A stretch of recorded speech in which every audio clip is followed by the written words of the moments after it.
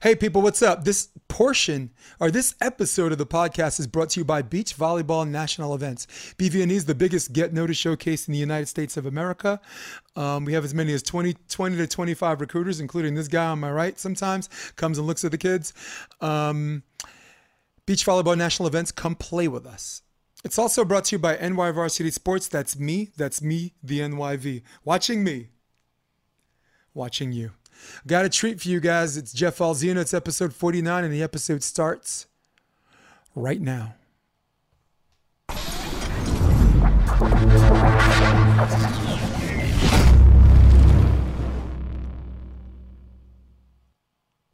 Hey, what's good, people? This is episode 49. You ask and you shall receive, because for me, I've got to give the people what they want. It is the man. It is the coach at all levels is what his new title is. He is the James Brown of volleyball, the hardest working man in America, Jeff Alzina.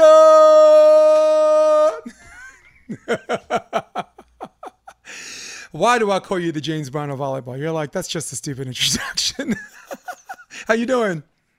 All good, man. Got to put in a lot of hours. Yeah, I call you that because in my mind, I have this vision of James Brown in a studio and like people wanting to go home. And he's like, where you going? No, what? Home? No, this is your home. We are not leaving until you get this right. We are not leaving until you get this right. That's you. That's how I feel about you. Cool. So coming off a pretty fun weekend, right? The AVP, the Porsche Cup. Great 3 weeks. Yeah, man. I'm sure you've heard it, and you're not one to toot your own horn, so I got a little bit of tooting for you to do. There have been some high praises and marks on just the color commentary team, highlighting you and Matty Bishop, who a lot of people didn't know. I didn't know him, but he was very, very good. Some people are very careful to give you compliments and at the same time make it not sound like a slap in the face to everybody else, because people are sensitive like that, you know. But going in, I guess my question is, going in, was it just a level of comfortability because you knew everybody anyway, right? You coached Taylor, you coached Trevor, you know, you've done work with everybody. You coached Miles and Marcus into the draw 2017. So was it just business as usual coming in? Yeah, I'd done a lot of announcing before for the AVP as well as a couple other tours. And I had talked to Josh Glazebrook a little bit last year about doing some work with Amazon this year. He had really been planning in advance to create some outer court coverage, even when they had the full tour going. And so when it was just going to be remote work for 3 weeks, it was kind of a no-brainer for me. You know, I've been working with the AVP since 2009, actually off and on doing some announcing. But this was a really great opportunity with Amazon Prime. And it's I don't want to say it's easy for me. I still have to do a lot of homework, create a lot of notes, and I treat it professionally. But yeah, having worked with probably, 50%, maybe 2/3 of the players that are out there still playing, I can speak pretty freely and comfortably about all of them. Yeah, you just come in. I kind of feel the same way. Like, if you remember Vegas last year, I think you were in Vegas with Dax and whatever and the crew and just doing their thing. And me, that was an audition. Like they gave me court 5, let me use my own equipment, whatever. And then later on, I got to call all of Pepperdine's home games with Mike, Tim Hov, Travis, of course. You know, Travis is someone he's got some gift of gab, but he's a better writer than he is a talker. That's just wherever you are, that's just being real. You know, since I'm being honest about people. He's a very gifted writer, isn't he? He just talk about breathing life into writing about the sport of volleyball. Man, I got to give that guy his props. So, how's working with Matty Bishop? You guys, I mean, he's a good setup, man. I know you can do play-by-play, and I know you can do color. So I'm not here to tell you what your wheelhouse is, but I can tell you, as a longtime coach and player, I would definitely want you to do color and breakdown. How is Matty Bishop? How was just the fun bouncing back and forth with you guys? It was great. I had only briefly met Matty once before in my life at the AVP up in Seattle a couple of years back. Rich Lamborn and I were calling a lot of the men's games. And so we would take a break on center court and they'd switch it to women's. some guy popped up and said, "Hey, yeah, I'm going to work the women's games." And I was like, "Hey, how are you?" And so I met him there, but just very, very briefly. We never like hung out there or anything. And yeah, but I remember when they said, "Hey, you're going to be doing some games with Maddie Bishop." I was originally scheduled to do them alone, and he was going to do them alone. Oh. And after the first week in the Monster Hydro Cup, I started thinking maybe we should go together. And I hadn't quite yet presented that to Amazon or the AVP yet. And they sent an email that night saying, "Would you guys like to sample a couple going back and forth together?"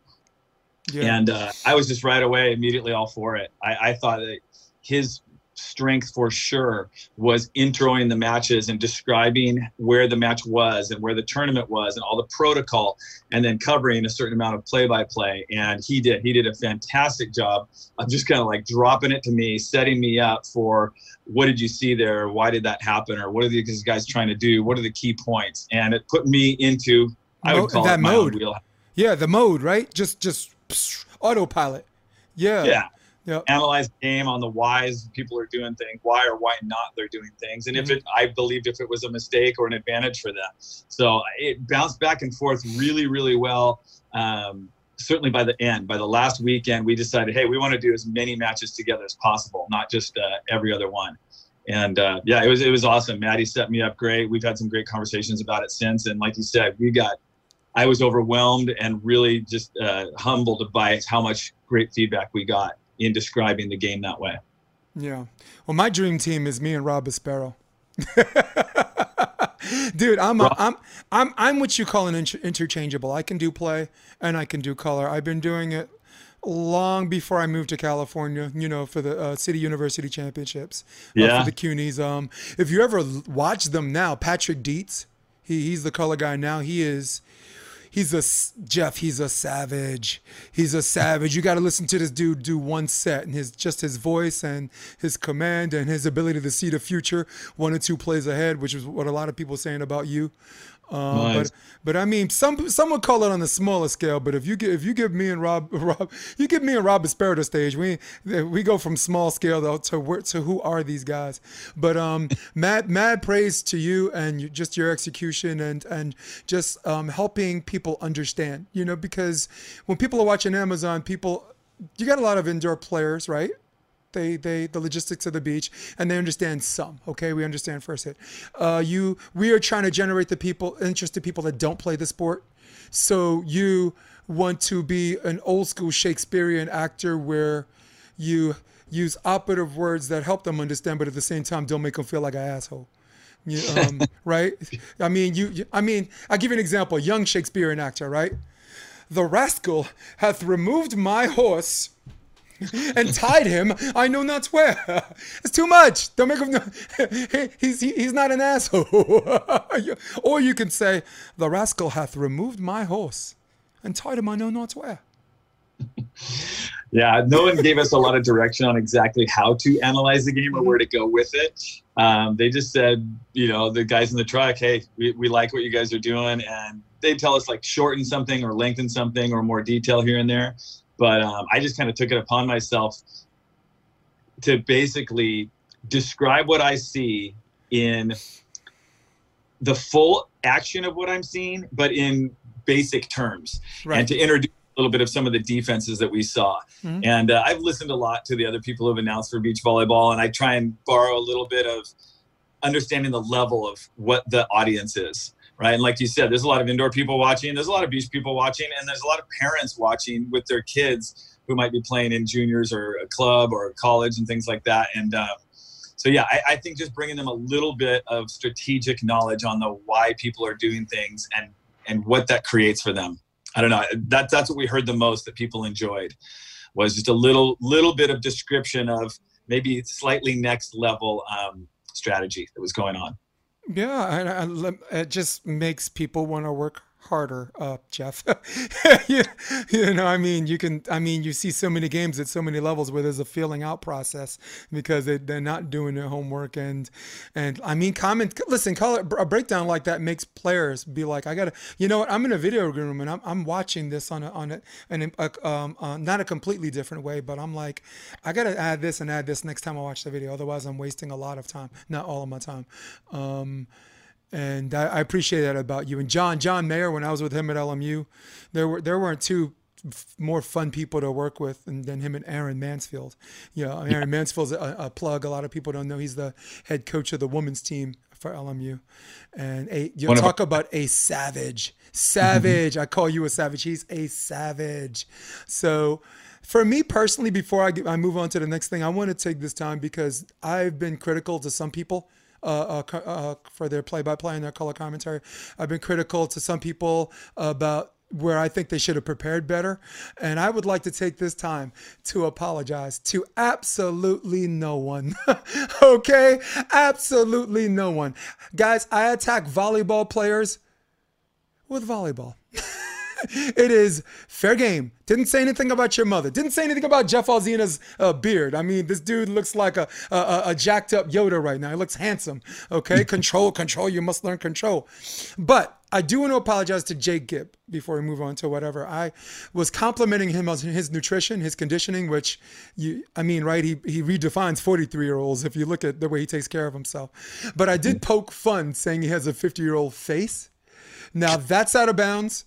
And some people take that personally. So if he knew I was just poking fun, cool. But if he didn't, that's the one person I'm gonna say, hey, I was out of bounds. I might have been out of line.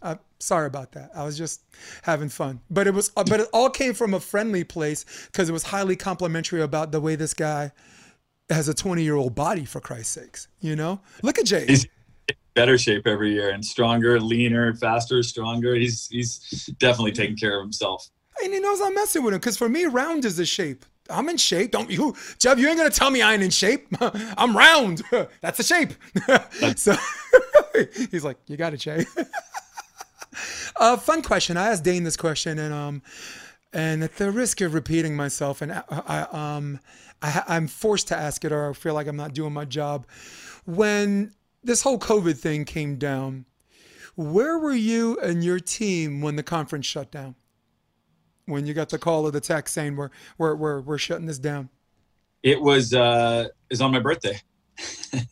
It was on Friday, March 18th, which was my birthday, and we had gotten a pretty good message the night before that it wasn't going to happen, and so we had to just go meet with the team, and it was a real bummer because this was a watershed season for us. I was hired last year at Santa Clara only 1 week before season started. And so not even enough time for a cup of coffee. Yeah, go ahead. I mean, I think we had 3 practices before I started last year, and it was all indoor players, some of them who had almost never played any beach before. So it was really just trying to almost get through last season. And this year we had 3 beach only athletes and a lot more interest from players who were playing indoor that really wanted to play. And we were looking really good. I think we were headed towards our first double-digit win season, which would have been great for this program, basically coming out of nowhere. Yeah. So we had a really, really nice schedule. I thought we had a good chance to go about 12-18, which would have been fantastic for us, being really our first true year of beach volleyball. And considering you have 3 of the top 25 teams, you have 3 top 25ers in your conference that you have to play twice. So yeah, that would have been a great result, dude. Yeah.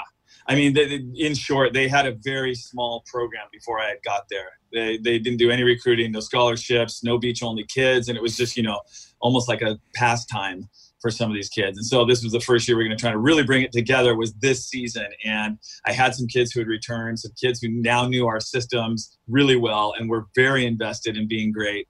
Like I said, a few beach only kids this first year. And so it was tough. It was really hard to lose this season because this was going to be, when you're building a program, the first couple of years, in my opinion, really need to build on top of each other, right? You need to be that's better. it. And I think we were going to be exponentially better than the season prior and really build on that. So it was on my birthday. It was on Friday, the day the world shut down. And we kind of saw it coming. Kids had to be sent home from campus. And, the campus closed for spring quarter, and that was it. So yeah, I got to see, as far as the girls who wanted it in Santa Clara and who were all in, and they brought into your sales pitch because you're a good salesman, and that's what a coach is. I don't mean to call you that because it sounds cheap. It's not, but you're selling something that they're buying.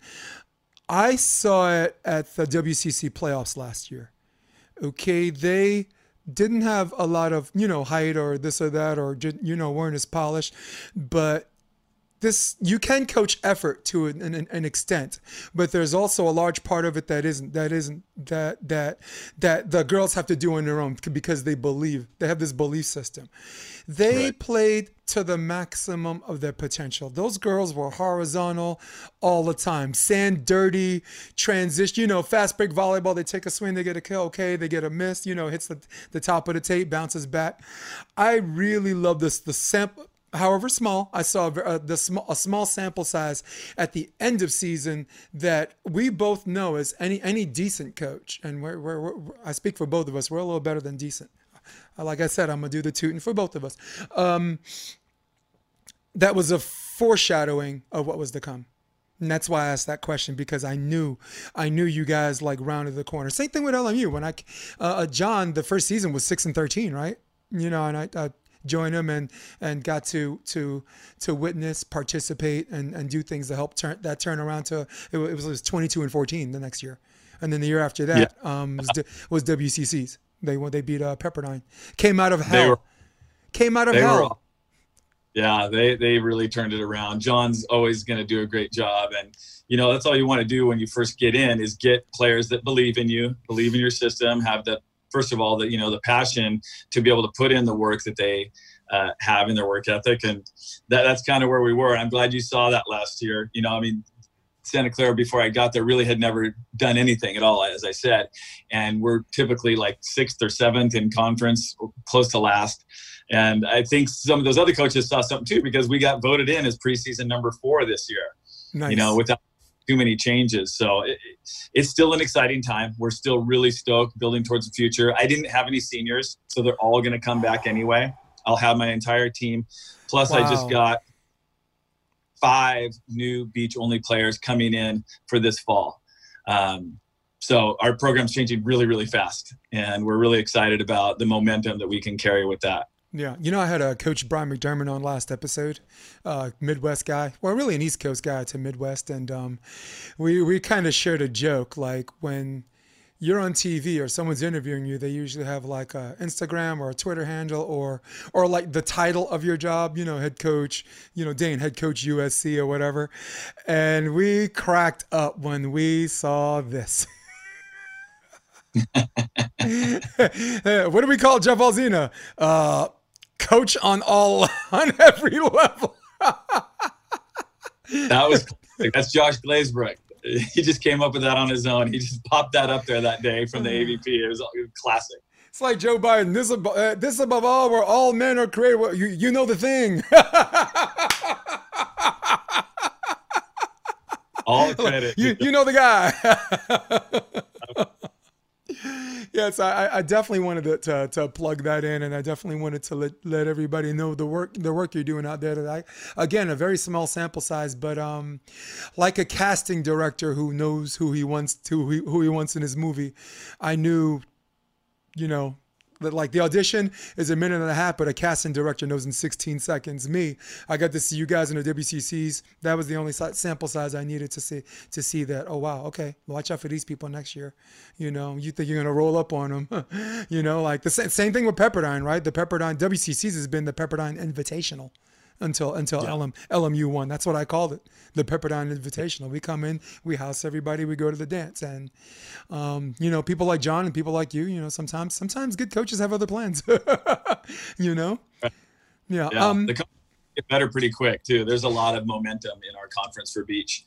It's mainly Northern California, and we're just a few years behind LA, 3 or 4 years behind LA as far as like momentum, organization of clubs and things like that. So I think Northern California is very shortly we'll be producing a lot of good players and programs in general.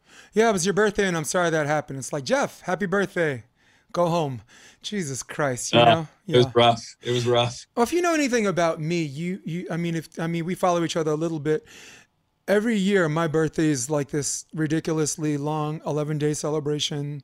I get friends flying from New York, from Midwest, and we pick a spot every single night. And it's included but not limited to karaoke, because that's how I rock. And this year I turned 50, so that was this whole thing. sadden the mood for me as well. But yeah, but I got friends in low places that bought me 12 Mikasas. That made me happy.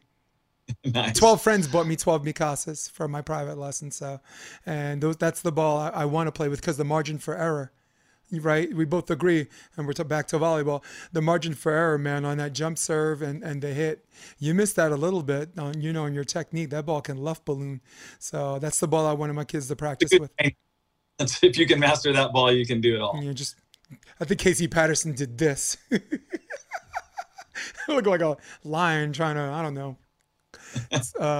So I want to take you back 3 years. You got Miles and Marcus Partain, the youngest team to qualify for the main draw. 15 years old, 17 years old. And for everybody listening at home, oh my God, why are you bringing up the Partains? Dude, your podcast sucks. What does one thing have to do with the other? I'll tell you what, dorks, because if you look under the umbrella, every time someone's succeeding, it is this man, Jeff Alzina, the James Brown of volleyball. Look under the umbrella. Okay, now I'm back. Jeff Alzina, what was, not the main draw, but can you take me back a little bit in the qualifier? The tail end, they did have to take down some people like Martyr. I think Matt Martyr and are both Matts. And what were some of the things that they did well coming in? Whether it's just physically or whether it's just their mindset, the muscles between their ears.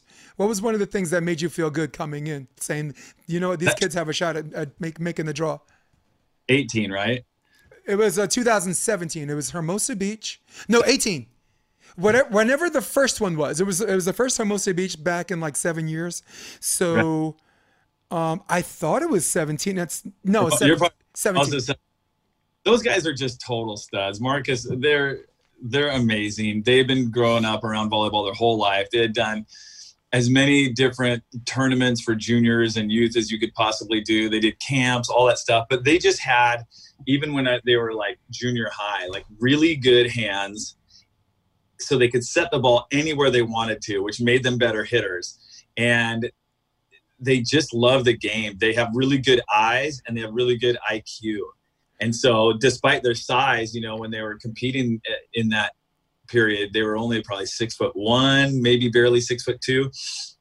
But they got the absolute most out of their size due to quality ball control, passing, quality hand setting, and then using their eyes to move it around. And to a very large extent, that's what our sport is. That's what drew me to beach volleyball more than indoor volleyball centuries ago when I was a kid, was that I was smaller and it just didn't, height didn't affect you as much on the beach. If you knew how to find sand and move the ball around with your eyes and with your wrist, you could still score against bigger, stronger athletes than yourself. And so Miles and Marcus just totally define that. They've been that way for a long time. They'll always be that way. They're going to be setters in college. And they have the coolest. Have you heard what they're offering? Sorry, go ahead. When they run those small sets and shoot sets and all those are all named after characters in Napoleon Dynamite. Yeah, shut the front door. A Rex, a La Fonda, Kip. It's hysterical. When I met them and they told me that, I was like, I love you guys. So actually, let's take a look. I'm going to take a look at some of their highlights. This is the draw match against Jeff Samuels and Michael Brunstein. So I want to let that roll for a little bit. I was going back. The reason why I even brought it up, there was an episode of one of my old episodes. It was called "Oh Brother, Where Art Thou?" It was Taylor and Trevor's first meeting. It was the winner's bracket. And then they met again in the finals. And then the brothers, Partain, went against Jeff Samuels, who's a brother from another mother. So let's do that. Jump serve. That was Marcus. Jeff Samuels, high floater to the lefty.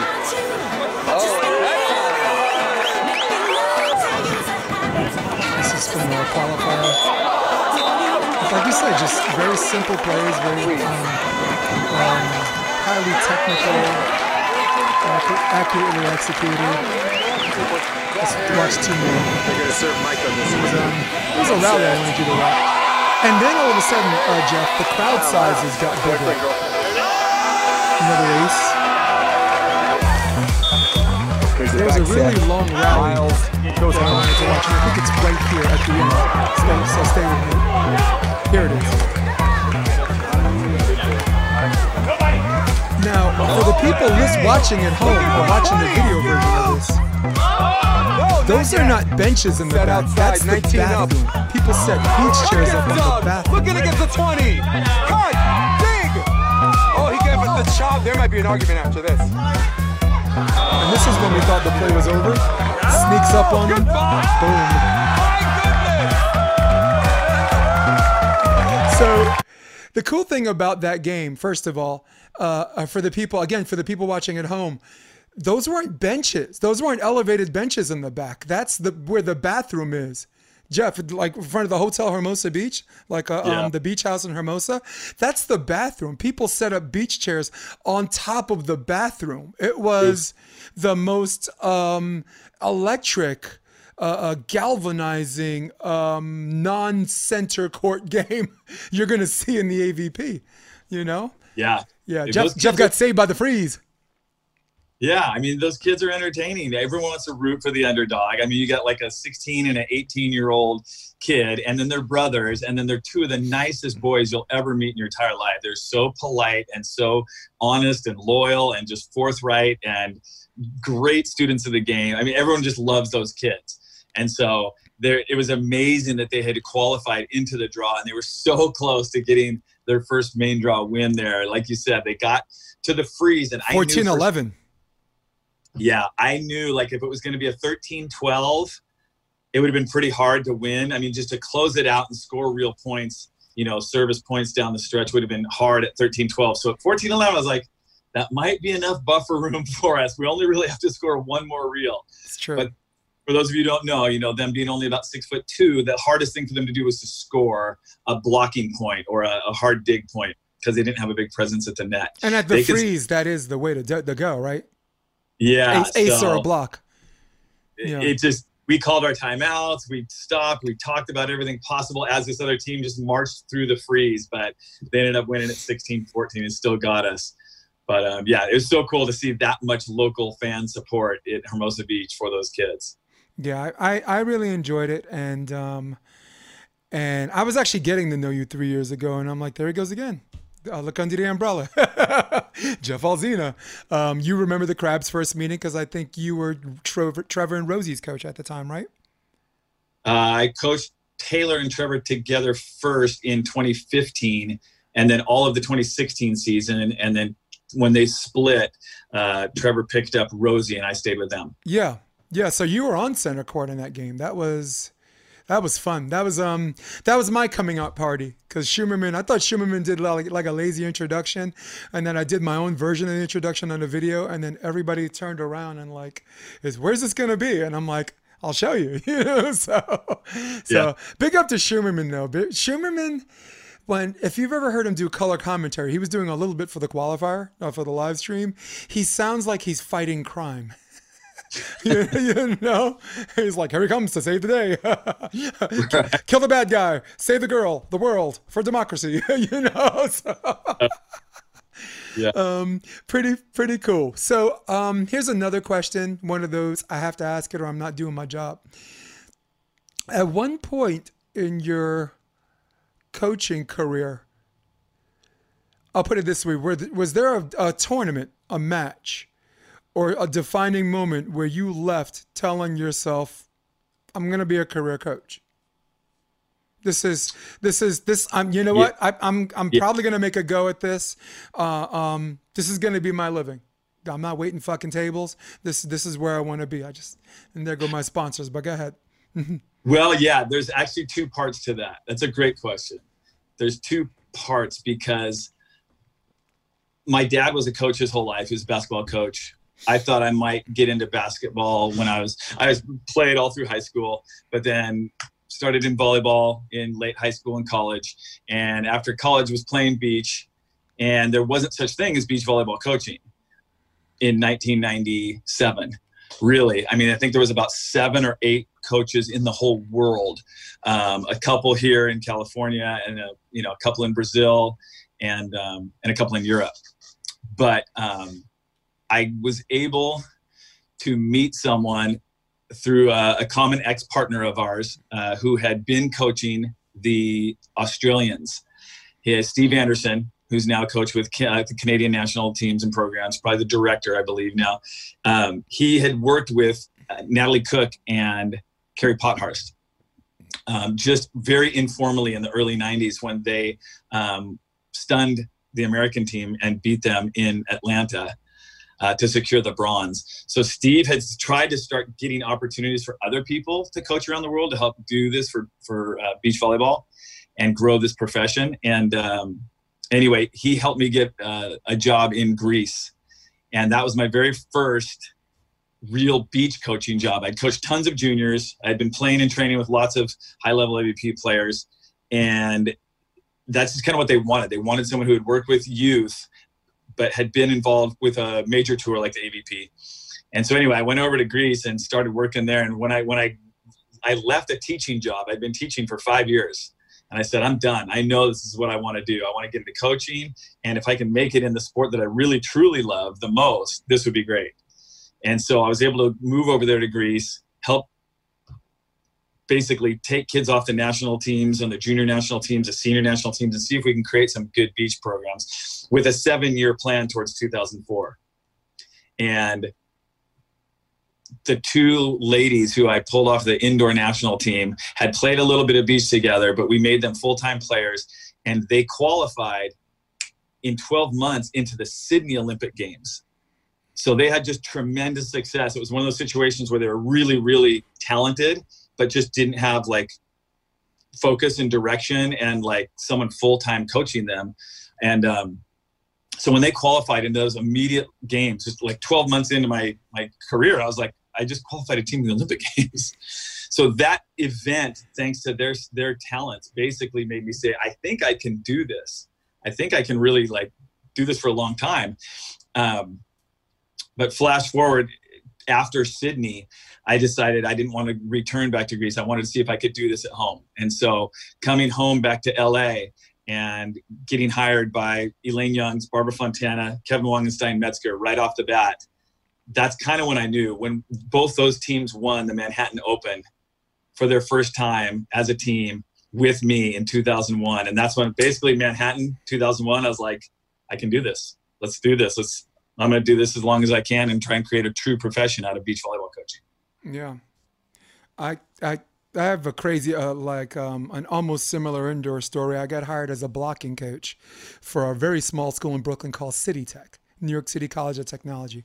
The person building the program is Chi DiMaggio. I don't know how far back you go or if you got hoes in different area codes or whatever. She's pretty popular in the indoor and outdoor scene. Just this skinny arm girl, set for Tulane. Played with Camilla for a while. Camilla was very popular nationwide back in the 90s. I had to build this program from scratch. No club team. In fact, 10 minutes before the first match, our middle registered for classes. So it's one of those things where she never coached men before. And she was giving up a mile of line on some of these in-system sets where, in the women's game, you can kind of get away with that because the twitch reaction and women are just inherently better diggers and passers than men. But I played in Europe, in Darmstadt, Germany. And we brought a style of blocking, like a style of swing blocking, how to fill the holes, how to step out back in, and just different techniques. And I had dinner with her, and because we lost to a team that we had no business losing to, Lehman College. Short Dominican guys, all like Elvis Rodriguez. They're like a bunch of little Elvises with like heavy, heavy hands. Have you ever seen Elvis play? He's got like, It's almost like he hits with a brick in his hand, or David Jack. Right. Or like one of the, and basically anyone from Creole except short. And then I had to have dinner with her. I said, she's like, why did we lose to this team? Okay, fine. I'll put my ego aside. Tell me why we lost to this team. And I was like, because we can't, first of all, we got to know the hitter, right? You got to watch video on hitters' tendencies. But on a general basis, if we know where they're going, you don't give them shit. You don't let them hit anywhere. Okay. So, after that season, she's like, you're a coach. Dude, take this team. You're a coach. So the next year we were associate head coaches. We balanced the time because she didn't want to go to the meetings. And for me, I'm a New York guy, so I knew everybody. And then the next year I ended up heading up the program. But that was my defining moment when I had a talk with somebody who forgot more volleyball than I'll ever know. and was like, tell me what to do. Tell me what I'm doing wrong. Tell me why we're losing these games. I'm like, we're losing these games because we're building a program that didn't have a club team. Okay. I mean, what else did you think it was going to happen? But that was my like coaching defining moment. Helped out Baruch a little bit. Justin Stack, well-respected guy on the East Coast. City College had to rebuild their program. Hunter High School taught smart kids how to play volleyball, and then moved out here. Just worked with John, worked with some awfully Duncan Avery, just on small and big scales. It was great. So that was my defining moment. But yours was like fucking Olympics. I'm like, cool, man. I've always wanted to hear that story. Because I knew about some of it, but there's nothing like hearing it from. There's nothing like hearing it from the horse's mouth. A little bit of the right place at the right time with a lot of opportunity. So I just tried to make the most of it. And when I came back to LA, and it was just great to see the AVP, was bought by Leonard at that point, and he was resurrecting it. And so there was a lot more opportunity. Plus, that was the first time that they had the men and women on tour together. So we knew it was going to be successful, and it was really fun riding that rise of bringing the AVP back and then being able to have some early success and then get aligned with a lot of really good teams over those years. Yeah. How old's your kid? My child is almost 6. End of the month, she'll be 6 now. You know what? I'm going to start calling mine a child. She's 3 now. So yeah. It becomes the baby to the kid to the child. Cool. So you balance your time okay with that? I'm getting all personal now. It's been rough. COVID has been tough. My wife works full time, and me coaching both indoor and beach at Santa Clara is very, very busy. And so having, as you know, a child at home with 2 parents trying to work it's a really tough balance. I mean, it really makes you appreciate the role of teachers and how patient they can be, how organized they can be, and how great they are at maintaining growth of your child year after year after year. So yeah, we've been pretty fortunate that we can both work from home, that we do still have jobs at this time, which is kind of first and foremost. But yeah, the scheduling is a nice juggle for sure. I can't imagine, like Aaron Mansfield, right? He has one, and last year I talked to him when he had another one on the way.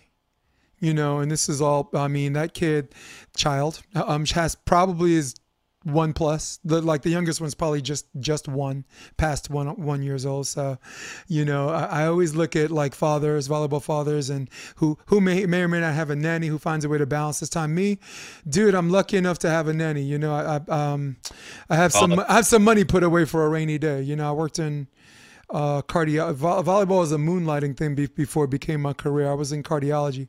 I was in a cardiology practice for 17 years before I did this. And, and my girl's in finance. So, she's with a capital group. So she gets to work at night gets to work at home. But for me, it's been fun because now I get to spend more time at home with her. I thought you can really look, your child's 6 years old. You can really, if you're not careful, like that whole childhood can pass you by and you're like, damn, you telling me I missed that? She's what? She's 6? But good for you. Good for you. I mean, I got a little personal, but it wasn't me testing the water. It was just doing a volleyball father comparison between some of the other volleyball dads who have children of similar age, like basically 6 years old and under, right? Stafford Slick, right? I think his kid's probably like 3.5, maybe close to 4. Tim Baumgren, that little round-headed thing, that little round-headed, just baby boom looking thing. He makes me like kids. I never like kids. I still don't like kids, but you look at Tim's kid, you're like, wait, I like kids. Jeff is like, we always like kids when they're not our own. Oh, easy. Yeah. So yeah, AVP, I have kids at home. It was great to be able to have the AVP be able to provide for these guys and to be able to earn some money this summer when nobody else could compete. When was the first time you've taken AVP center court, albeit as a coach or maybe a player or whatever? As a coach would have come first. It was 2001. Coaching with Stein and Kevin was awesome. They hired me about halfway through season So it would have been even before that. Would have been with Barbara Fontana and Elaine Youngs. Okay. I should know the first event that they won that year besides Manhattan, because I know they won before Manhattan as well. Well, they won in France. We were in Marseille together on the FIVB. And we lost, I believe, Hermosa that year. But center court, there's nothing like center court, and there's really nothing like Manhattan Beach center court. It's electric. It doesn't feel real. True. I mean, I was only 33 years old at that time, coaching, Barb, who was my age, Elaine, that was my age, Kevin and Stein were just a couple years behind. I was almost more of a peer, but it was just a real privilege to be able to work with them, and especially for Stein and Kevin, because they had been close. They had not made finals together the year prior, but they had taken like some fifths, and they were just knocking on the door. It felt a little bit like where Tri and Trevor are right now. Where like you're good and you're really close to be able to get in that final and or win. And we just made a few tweaks that summer with video and then out of practice. And next thing you know, they won Manhattan, then they won Santa Barbara, and they won Stade against the Swiss on center court on the FIVB. So they just exploded. They were on fire. Wow, dude. So before I tell you my first center court one, it's very interesting because you told the story about Stein picking you up in the middle of the season as a coach or whatever, and this and that. Last year, Earl Schultz, guy with the big afro, AVP. You probably see him in the qualifier. He looks like Lenny Kravitz. Him and Jake Garudia, Jersey guy, we call him Jersey Jake. They come up to me and they're like, Jason, you commentate, you see, and you worked with great players. I worked with Mario Trebic, coach from the Netherlands, 92 and 96 or whatever. Not worked with him, but done camps for him. They're like, how do you get into the draw? Like Earl's tried 7 times, Jake has tried 8 or 9 times, and I'm like, come here, it's a secret. And they lean and I'm like, closer, get a coach. And they just struck son. I'm like, you young fuckers, you get so good so fast, and you figure out things so fast. You think you have it all figured out. You need a coach, and everybody that's made it to the draw, but whether at the bottom of the draw and climbed up, have always invested their time or whatever in just fresh eyes. The coach doesn't even have to have more experience than you, but even though a younger guy, you do, right? Like Phil, like you look at Phil and Jason Lockett, I don't think one has more experience than the other. It's just fresh eyes, right? So yeah. So they're like, so maybe you should coach us, and I'm just like, why didn't you just say so? Why you gotta ask me what I gotta do? This, just ask if you want me to coach, and don't come at me with this what I gotta do, whatever. So, Hermosa Beach, I got him in the draw. That was last year.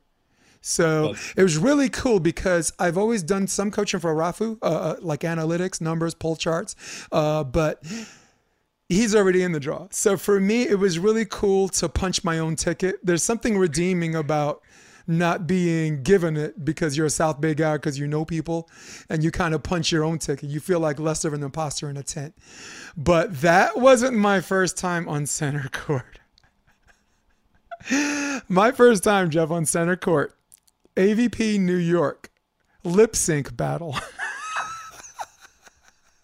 Lip sync battle. It was insane. It was, where is it? This nonsense right here. Jason's ready. Rouget's ready. Let's go. Oh, yeah.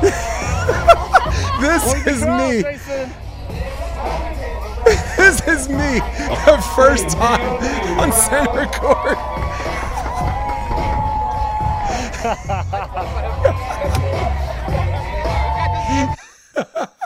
Just lip syncing. Yes, look. Oh. So then I when the chorus comes, it's Montel Jordan. This is how we do it. I'm dipping Mark Schunerman. So basically, stay with it like 5 more seconds. The chant. This is how we do it. The entire place is getting up.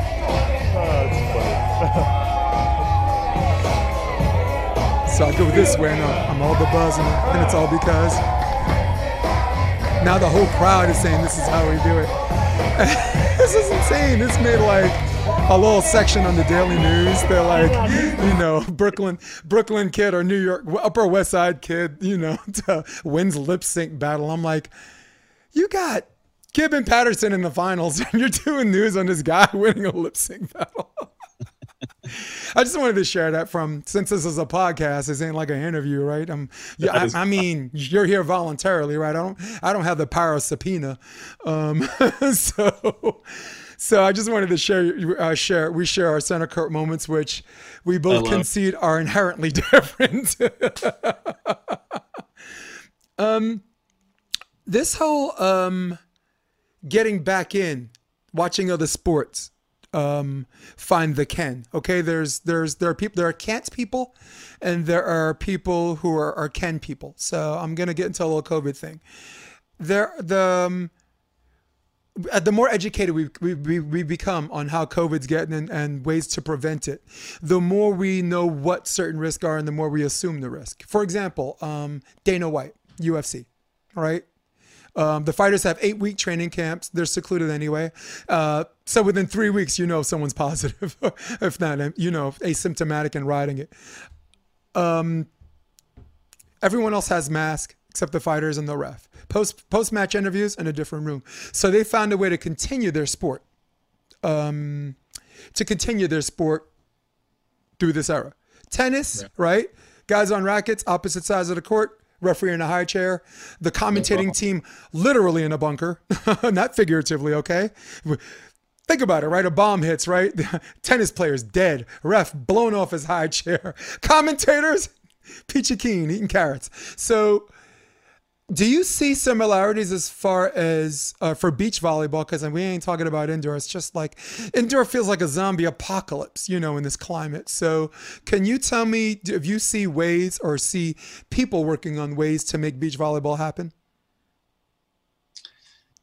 Well, all of our efforts right now are going towards the fall and indoor. And I know it is a zombie apocalypse. It's crazy with that. I just think you're going to see a big rise in participation for beach volleyball because of being able to play outside, because this being in a gym with larger numbers of people, I don't know. I mean, it's going to be an inherent risk for a while with us. I mean, we're right on the verge of so many conferences deciding if they're either going to just dismiss the fall or move that to spring and kind of preclude some other sports in the spring. But I don't know. Beaches seem to be not a problem. The AVP just showed us how you do it, right? You can go through only essential staff, wearing masks, continual testing and symptom checks, and stay in your pods, and isolate and be in your teams or your pods that don't interact with outside those pods, and you can do it. So I'm hoping for sure that spring will pop for NCAA beach. And I mean, there was definitely a little bit of a buzz around the AVP of like, hey, maybe we can try and do this again somewhere down the road if we can't have a full schedule, because just being outdoors and the nature of the spacing is a heck of a lot safer than what's probably going to happen with a lot of indoor sports, especially for NCAA. Yeah. I mean, look, the NBA has shown a way to do it, but that's extremely expensive. I get that. Right, okay. They created the bubble, Disney World, good for them. And for me, like, everybody is citing as a pretext what's essential and what's not essential as far as not doing sports is concerned. And my biggest argument is I think your mental and your psychological health is considered an essential. Physical safety, you don't want to get the virus, stay home, cool. Because there's no law that's telling people you have to leave your house. I mean, there's certain people, maybe that they have a job to do and they have to work. I get that too. But I think people like sports are an essential, and I couldn't disagree more. I think for your mental health and for your peace of mind, sooner or later this is going to be done. Okay, this is going to blow over, but people have to make sure they come out of this without COVID PTSD. I mean, clearly marriages are more secure now, and if you really love your wife more than ever, man. This is, for me, I already knew. I mean, be jealous at home, boys. I got the great love affair with me and Kelly, and I could tell stories about that all day. I ain't going to.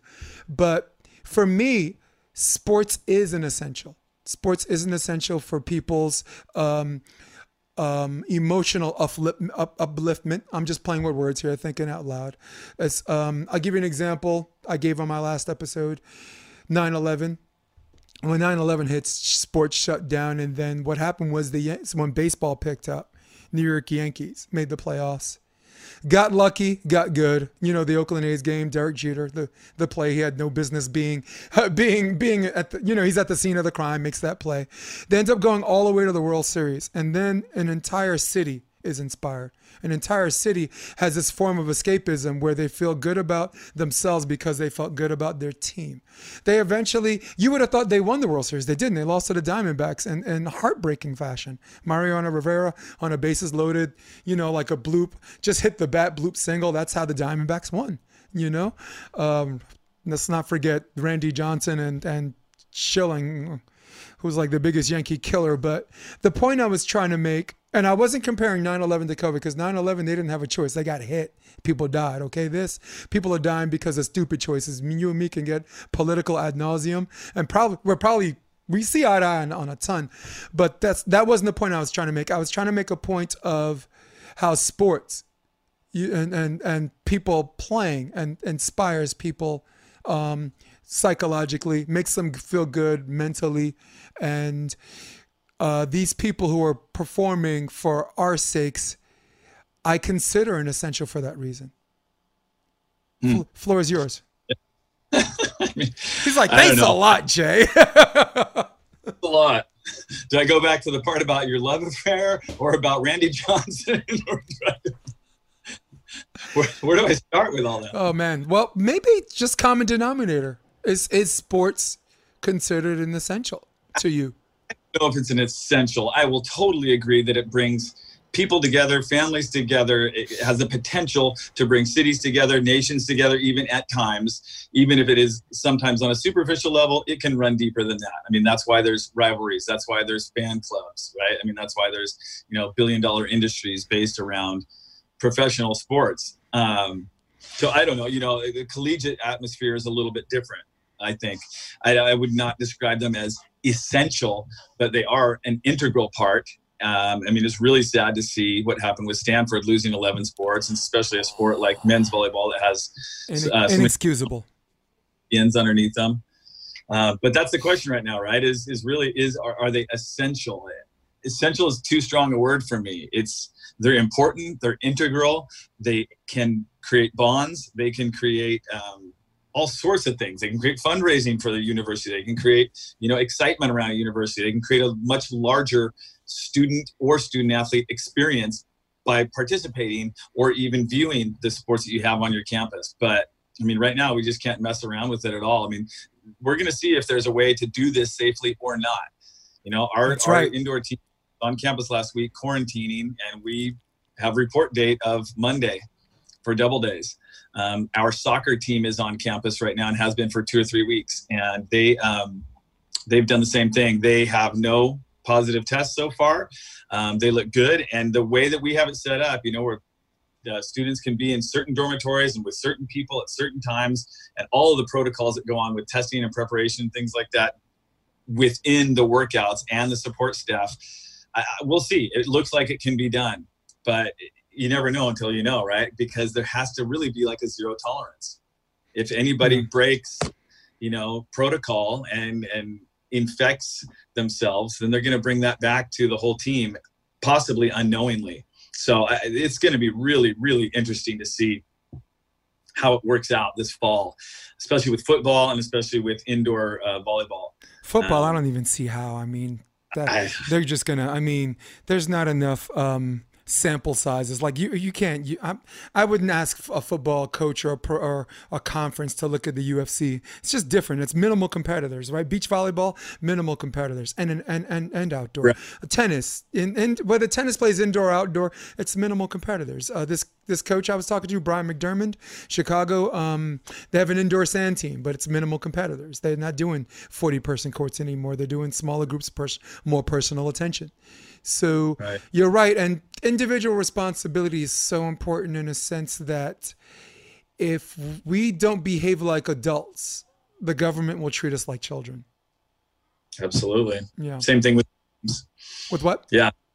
Same thing within a team, right? Yeah. If someone on the team can't be an adult and commit to the program, then, I think programs will say, well, you can opt out. You don't have to be here. But I think people's why for playing sports right now, especially NCAA sports, their why is going to have to be very, very strong, because it's going to be a lot more difficult to maintain the commitment throughout all of these protocols and procedures that are going to be happening. So, I don't know. I mean, I hope that's crazy. Yeah. Their meeting will opt out and not endanger anybody else. Like, I mean, it's hard enough answering the why without COVID, right? I mean, some of these girls, they go to college and they're like, I don't think I want this to be my 12-month experience. you know, like my girl went to Harvard, right? She's there to play tennis and volleyball.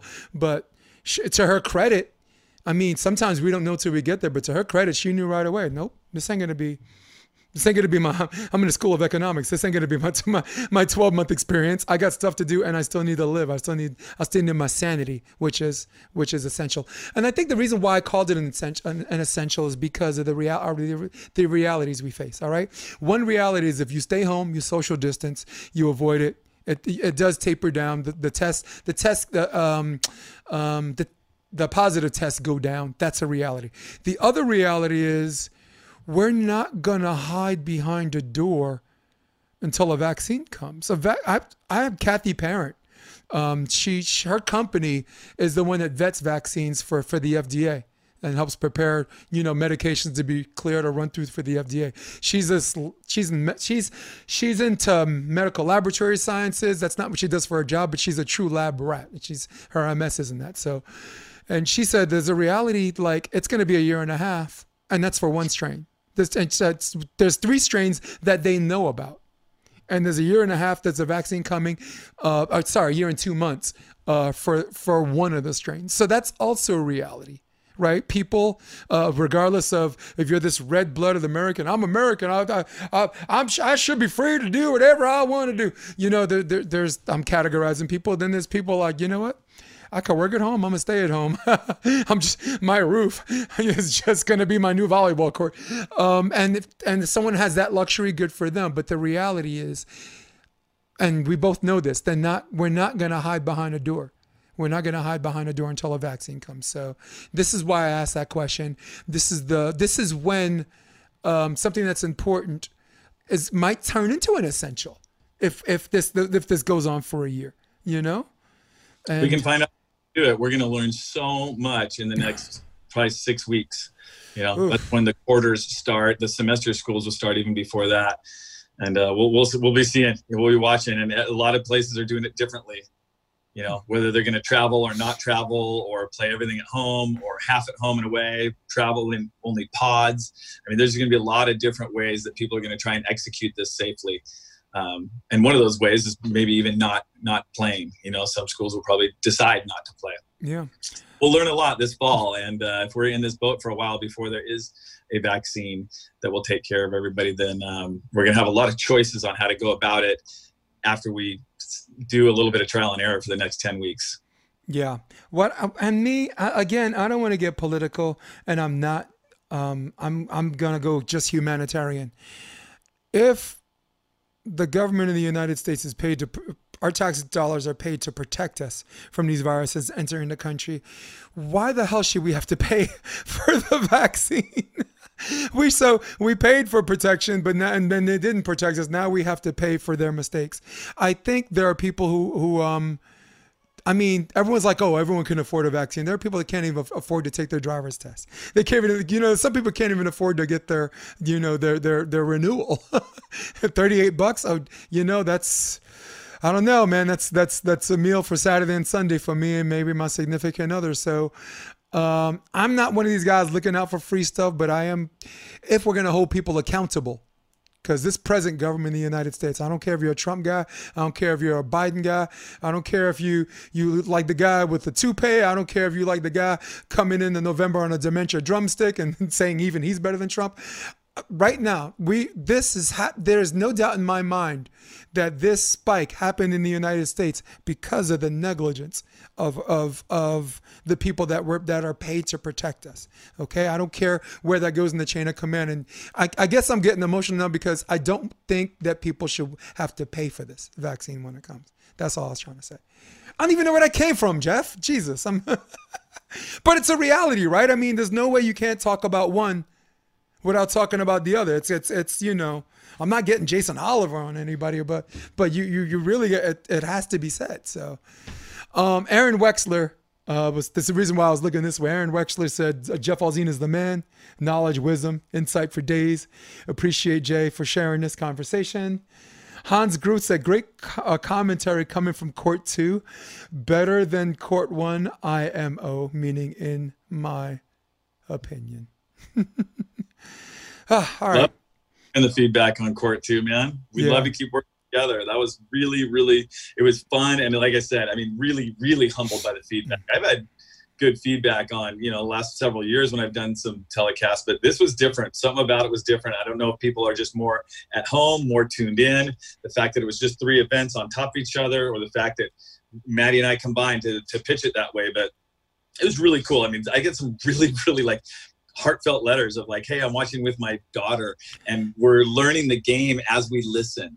You know, I had another coach write me, people I've never heard of, you know, sending me messages either through the university or on social media saying, hey, I just learned so much about what I'm going to do with my beach team right now. We need to try these things, or we need to read these type of ways. And he's like, you're just providing content for me right now to coach this fall. So I mean, that's really, really cool. It's really nice that people took their time to reach out and express that. And so we're making sure that that gets back to Amazon so that they can see what some of the people think and what their audience thinks. And they asked for that, and we'll see if we can give them more.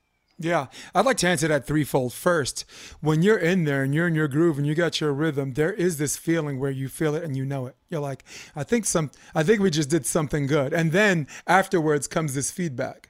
Like at Pepperdine, I was just being Jason. You know, I was like, oh my God, this team's getting more opportunities than Lindsay Lohan in court. You know, I just like say funny stuff sometimes, and then someone taps me on the shoulder. My friend's watching from Wisconsin, and she said, they're like, keep doing what you're doing. They're cracking up right now. So, but you always have this feeling like when you're in your groove, like when the game's over, or whatever game or match or just day, you're like, I think I did well. And then right after you do that, someone follows up, someone taps you on the shoulder, someone sends you a message. You're like, okay, cool. I kind of felt it. I knew it. And it is what it is. Second thing is coaching. You show people that coaching is a lifelong learning experience, very similar to theater performance and film acting. You can be 82 years old and still learn something new.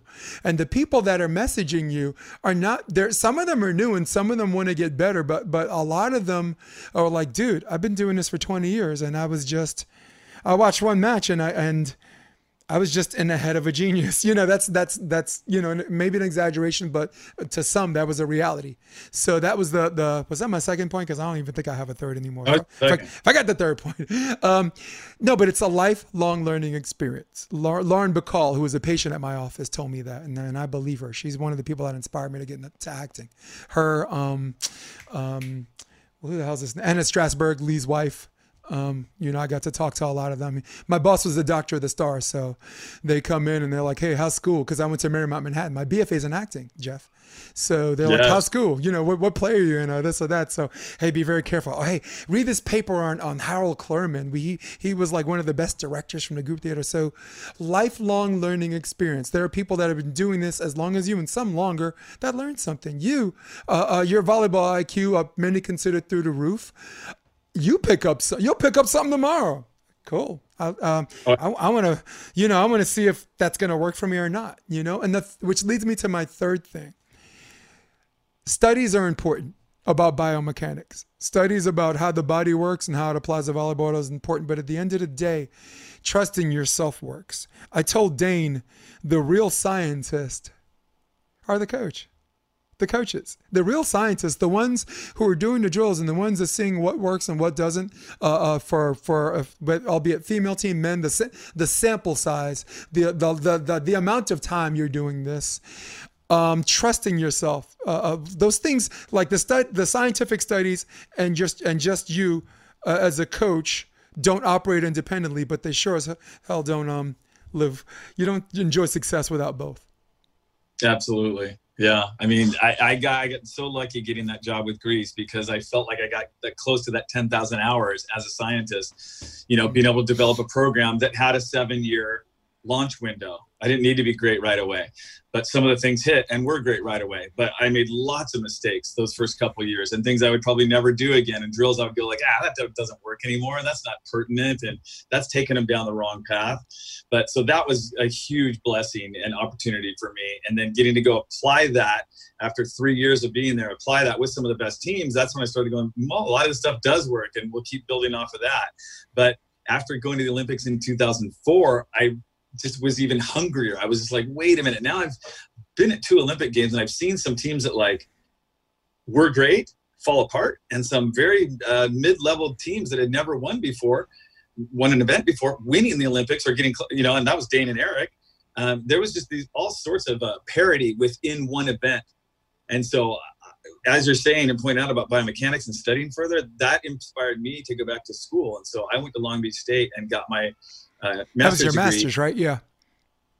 But one of the most important classes, I think, for coaches in general is just taking some motor learning classes. I got to take 2 hands-on motor learning courses within that master's program. And gosh, I just remember being in those classes thinking like, if I would have had this earlier, if I could have learned this earlier, I really just want to get this out and just encourage any coach that's out there to really try to read up on the highest quality level of research you can with motor learning, because it can really help you coach a lot.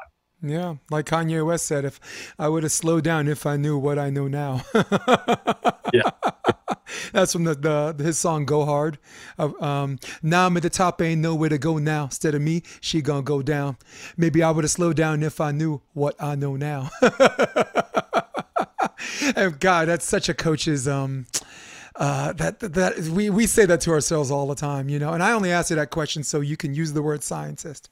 I knew once the word scientist came out of your mouth, I could have this picture in my head of you in the lab with test tubes and shit. You already got the beard, you already got the teacher's beard going. So I did that just to coerce you into saying the word scientist. And now we can close up shop. I got what I wanted. Hey, listen, great episode, because sometimes I like to talk about stuff outside of volleyball.